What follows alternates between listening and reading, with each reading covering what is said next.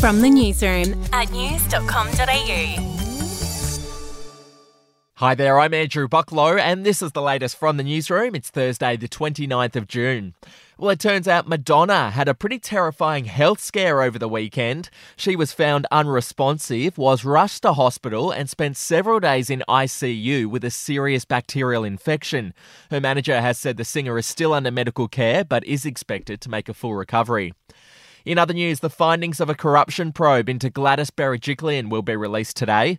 The New South Wales ICAC has been investigating whether her secret relationship with former MP Daryl Maguire influenced her conduct in office. The former New South Wales Premier has denied all wrongdoing and has insisted her relationship had no impact on her professional duties. Moving on now, debris from the submersible that imploded near the wreckage of the Titanic has returned to land. The debris was collected by a remote-operated vehicle and will now be handed over to investigators. To sport, well, there's a bit of drama after the opening over of the second Ashes test last night. Two climate protesters ran onto the ground and started throwing around an orange powder. England's keeper Johnny Bairstow was less than impressed. He tackled one of the protesters and carried him off to the ground, much to the delight of the crowd. Well, obviously, we've had a protest here. Johnny Bairstow has just dragged one of the protesters off. I'm going to have a delay.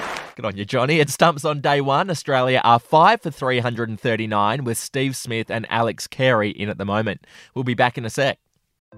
Hey, I'm Felicity Harley and I host Healthyish, where we chat to experts, influencers and people in the know from around the globe to arm you with the knowledge to make healthier decisions for your mind, body and soul. I think if we're going to be focusing on health, like sleep is probably the biggest component of that. I think sleep is the cornerstone. Like choose the harder option, because I've never woken up and gone, I regret that run that I went at 4 a.m. I've never done that. Search for Healthyish and Extra Healthyish wherever you get your podcasts.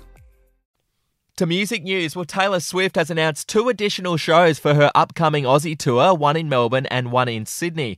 It comes after the unprecedented demand for tickets in the 2 pre-sales so far. 4 million people tried to buy tickets yesterday. If you missed out, don't worry, more tickets will go on sale tomorrow. And finally, John Legend and his wife Chrissy Teigen have welcomed a new child via a surrogate. They've had a little boy who they've named Ren Alexander. Well, that's the latest from the newsroom. We'll be back with another update soon. Get the latest from news.com.au.